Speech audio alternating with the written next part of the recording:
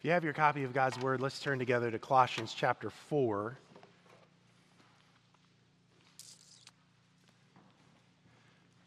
Colossians 4 have this wonderful closing passage that really takes everything we've been looking at, starting back in Colossians 3, the first 4 verses, that you have died, you have been raised, and your life is hidden with Christ in God.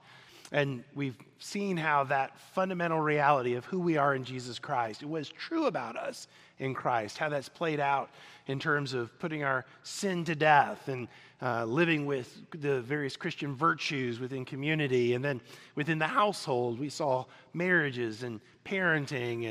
And then last time, Robert did such a fabulous job talking about how masters and slaves not only teach us about what ultimately the gospel meant to do to that relation, but also to shape us in terms of how we live out our callings as employers and employees today.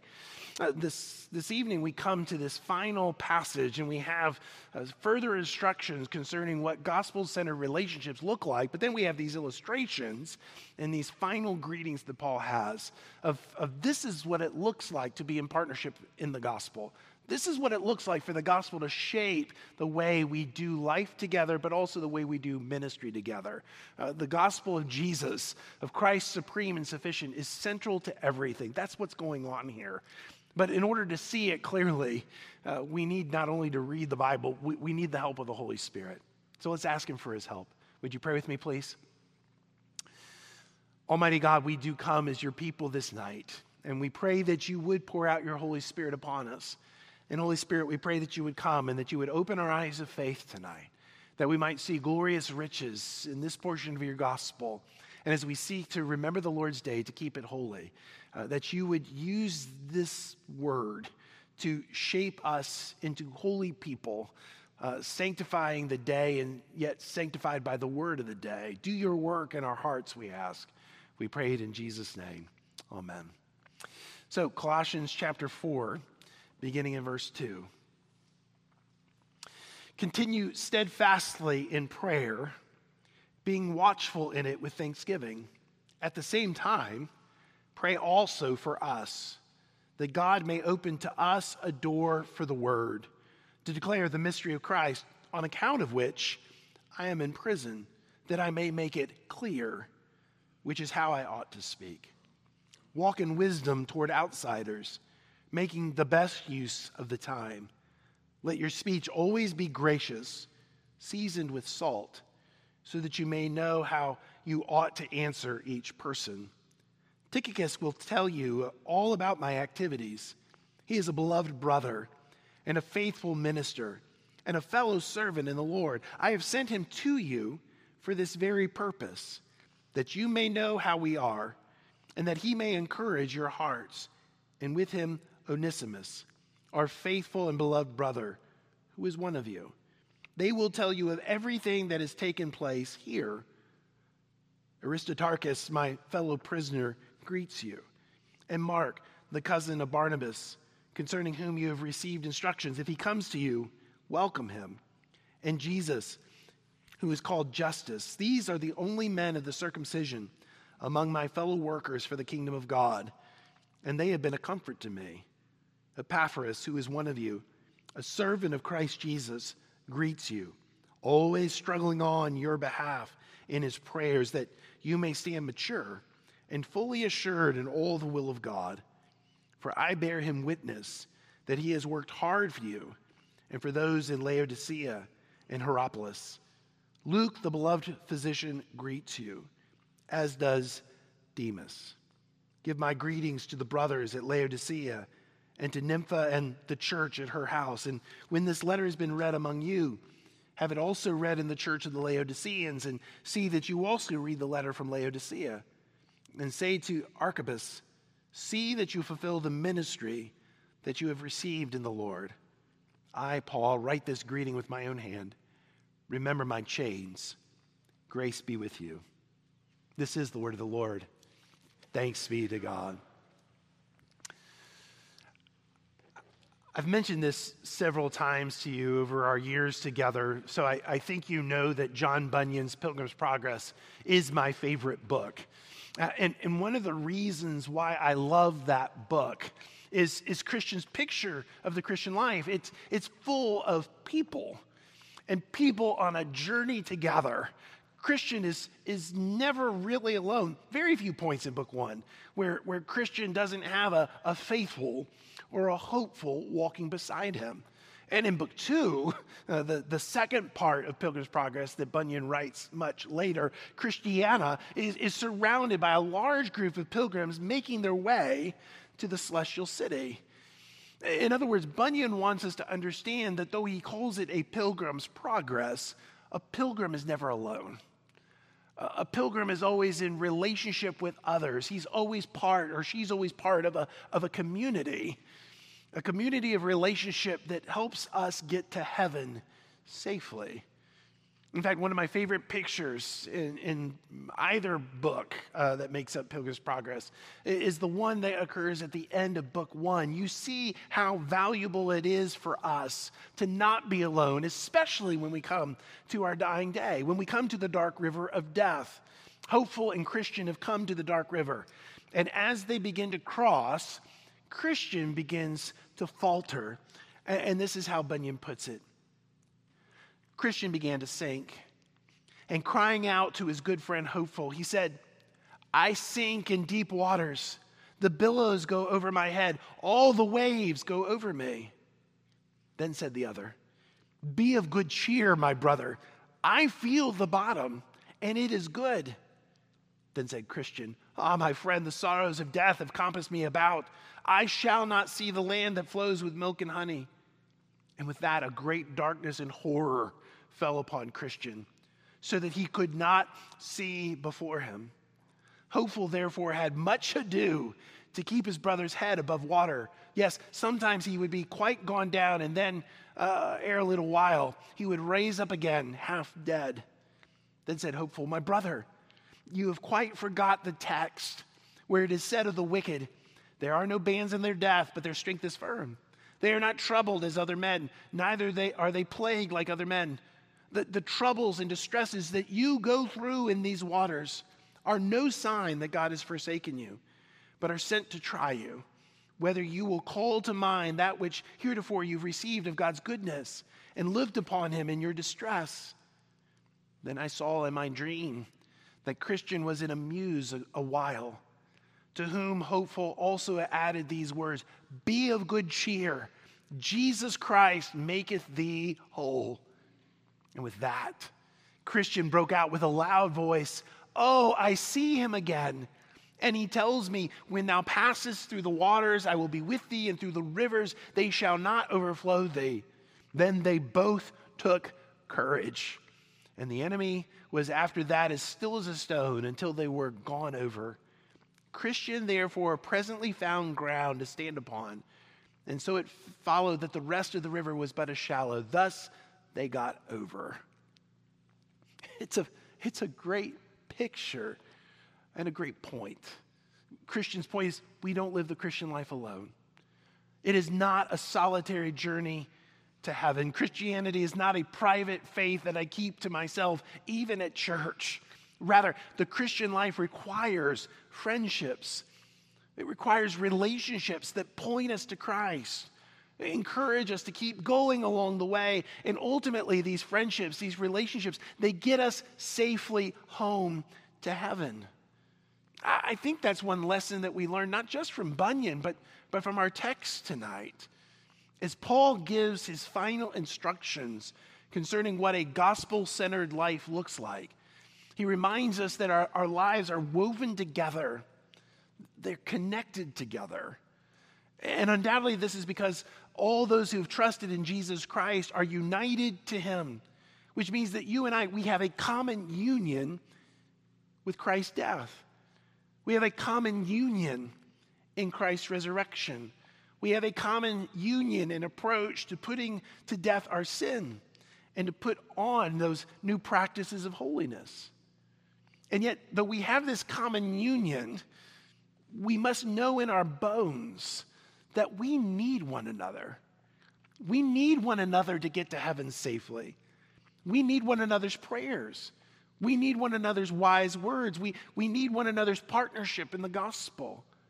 In other words, a full grasp of God's grace teaches us that our common relationship to Jesus, our common union with Jesus, transforms the way we look at one another and the way we live with one another.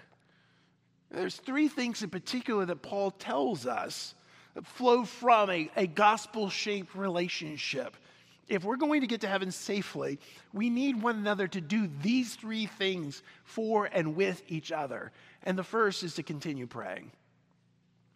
Gospel-centered relationships, gospel-centered friendships rely on one another continuing to pray for each other.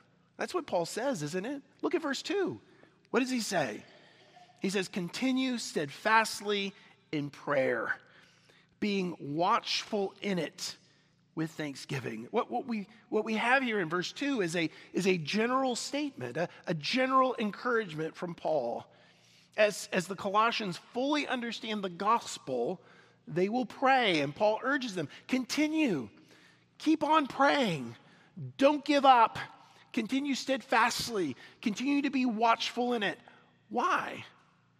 Why is it vital for us if we desire to have gospel-shaped relationships? Why is it vital that we continue to pray steadfastly for one another?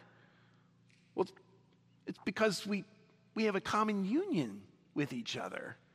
And this common union that ties us together to Jesus, who is our head, and we are his body, it's actually nourished as we pray. As we pray to the one who is the head, who's the supreme over the entire universe.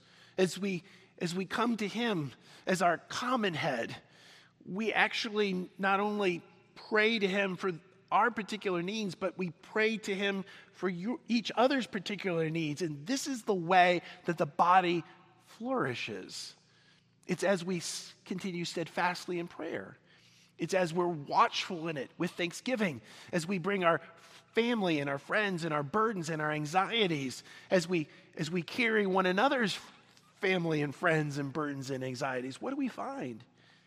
We find that those muscles and sinews are being strengthened in the body, that our relationships are being shaped and formed by the fact that we are carrying one another to the very throne of grace. Paul calls us to continue praying, and he gives us this general instruction, but then he goes on to be specific in verse 3.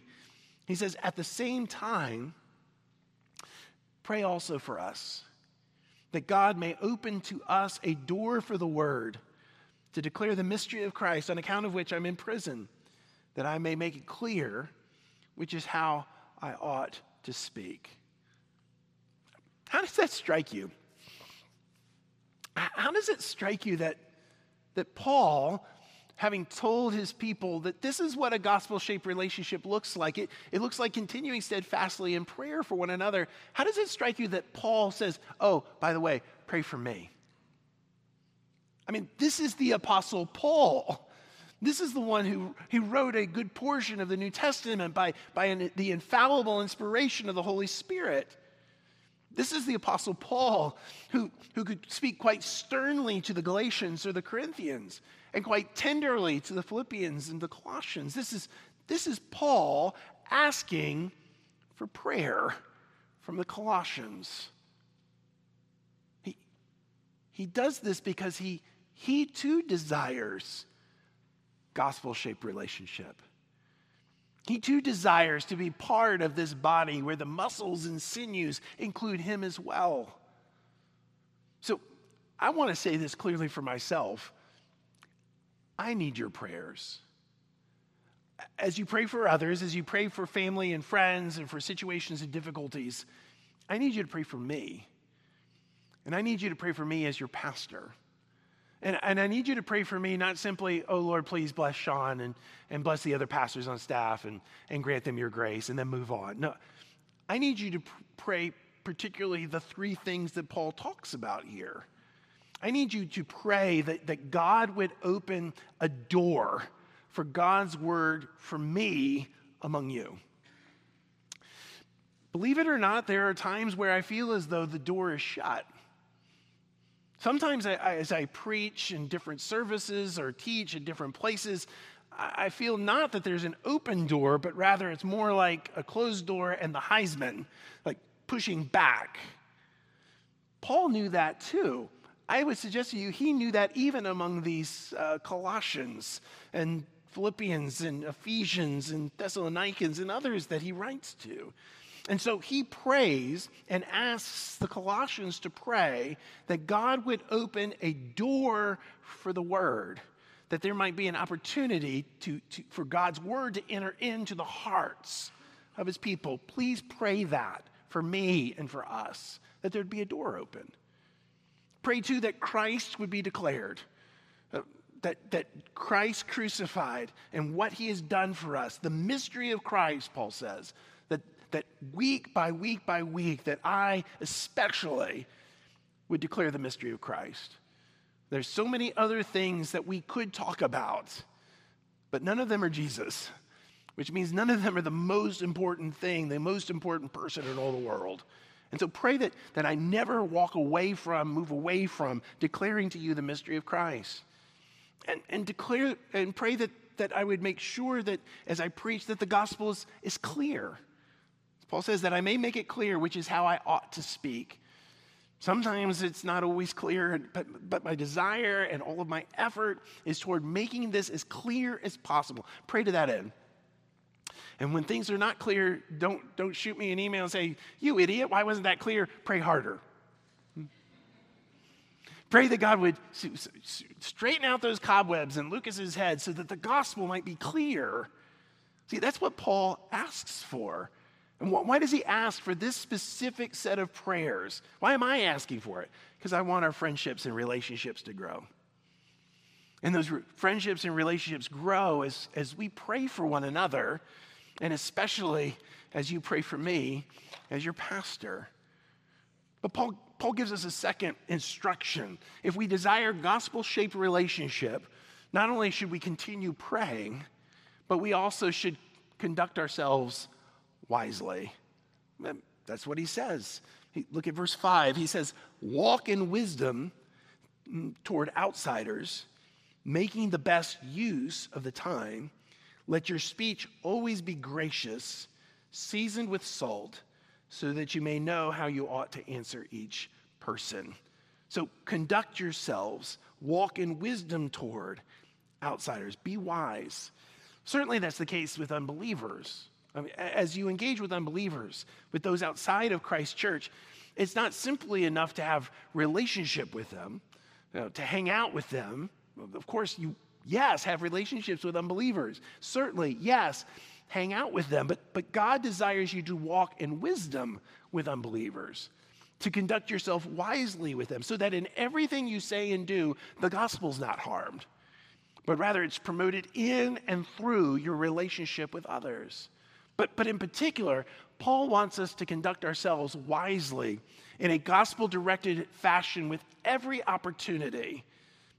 In the second half of verse 5, you see it, making the best use of the time.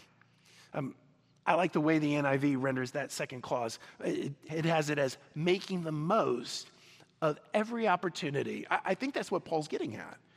I think Paul's telling us that wise conduct in the world is shaped by grasping every opportunity that comes across our path to direct it to a gospel end. Certainly that's the case with unbelievers. I mean, we tend to think that evangelism is really about having a big program or having a particular pathway or having the right questions or knowing just the right things to say. But really, evangelism, it simply starts with seizing every opportunity to say something about Jesus.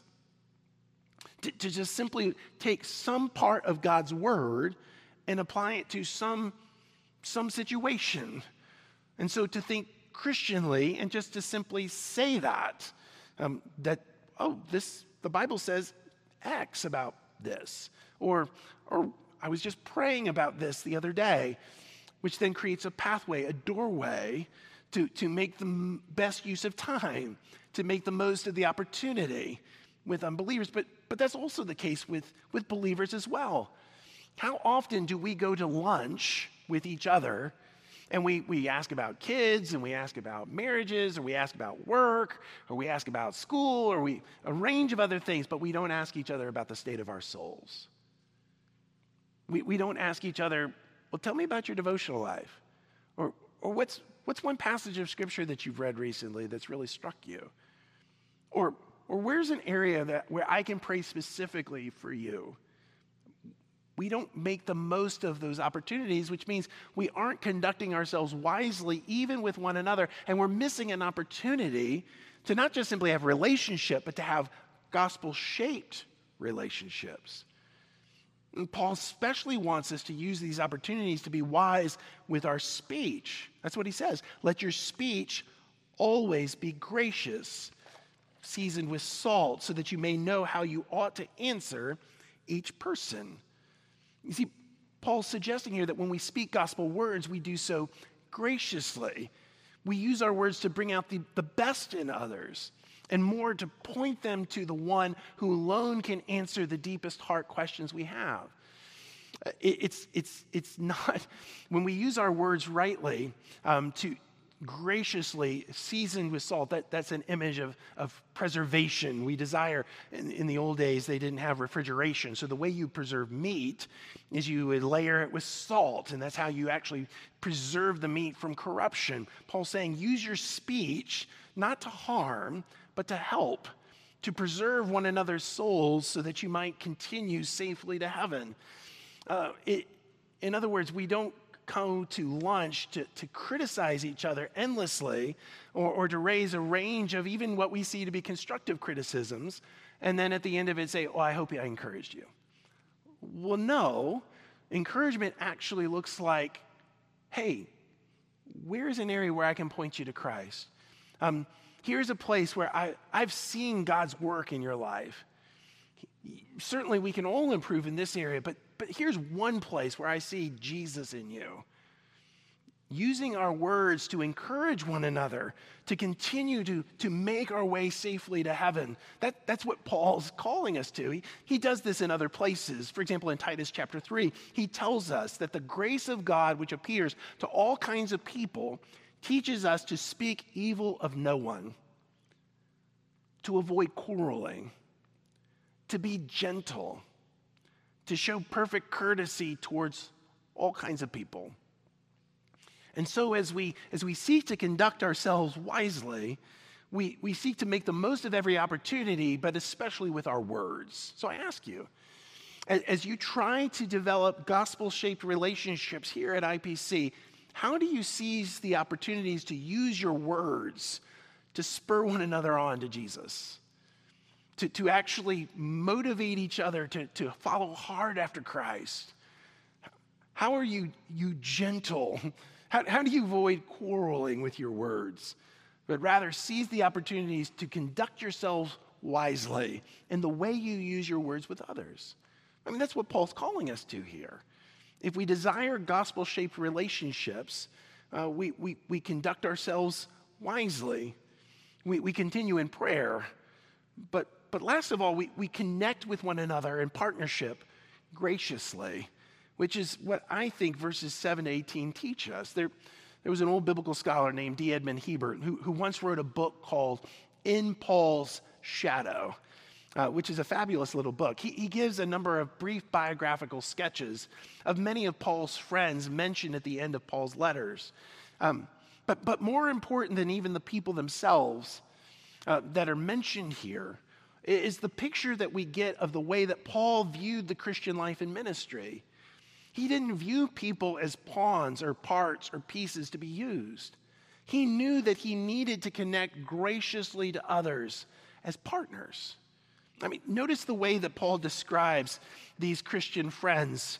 Look again how he describes Tychicus.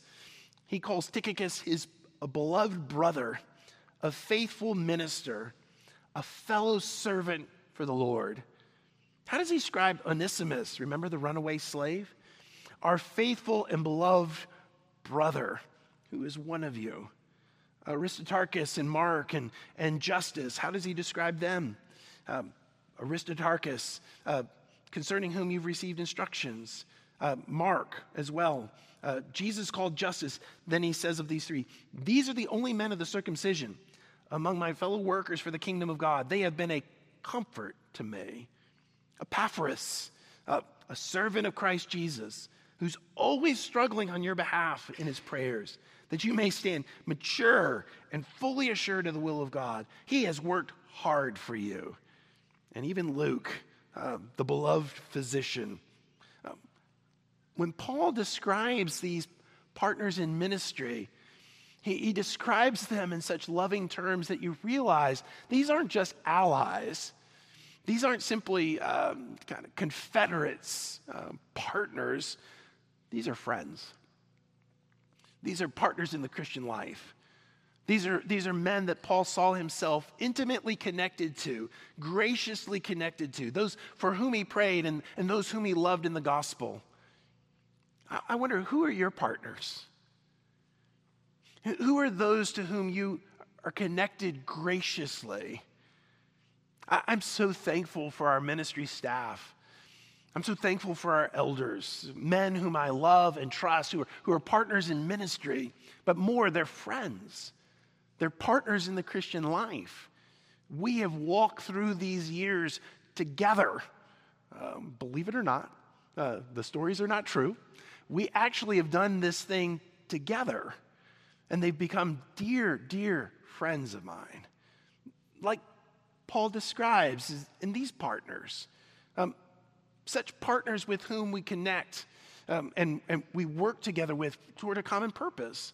And that purpose is the gospel of God's grace. When Paul describes why he's sending Tychicus, what does he say? Verse 8, I have sent him to you for this very purpose, that you may know how we are and that he may encourage your hearts. When he goes on to talk about Epaphras, why has Epaphras been sent? Well, verse 12, that you may stand mature and fully assured in all the will of God, for I bear him witness that he has worked hard for you.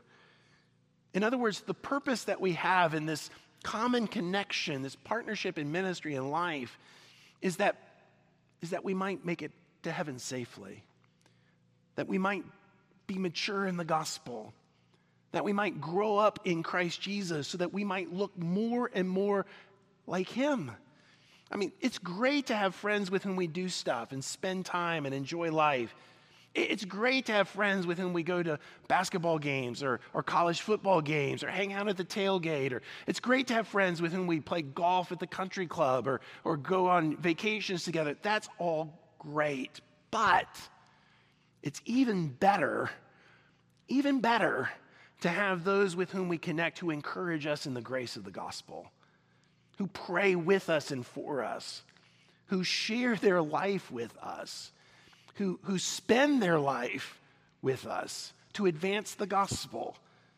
I'd far rather join arms together with brothers in Christ as we seek to advance the gospel here than do anything else. I have no greater joy, and I think our staff knows this, than to see our staff prospering and doing the very thing God's called them to do, which is to point people to Jesus, to advance the gospel cause here. Why? Why is this also important? It's because we don't get to heaven alone. We do so as part of a colony that makes its way to heaven, encouraging the gospel, centering our lives on Christ, who is supreme and sufficient and satisfying. And when we get to our dying moments, we need our friends and our family, yes, to remind us Jesus is real. He is true. He is good. And he will get us safely home. I can't do that on my own. I need you.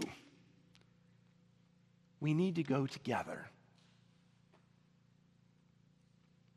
Would you pray with me? Almighty God, we do bless you for this word. We delight in community and relationship here in our church.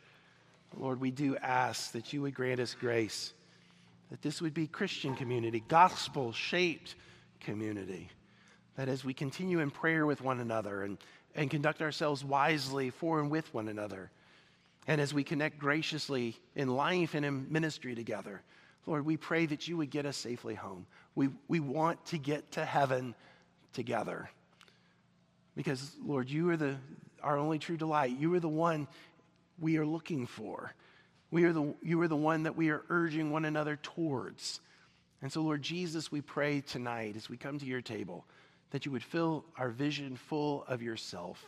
Grant us this grace, Lord, we ask. We pray it in Jesus' name. Amen.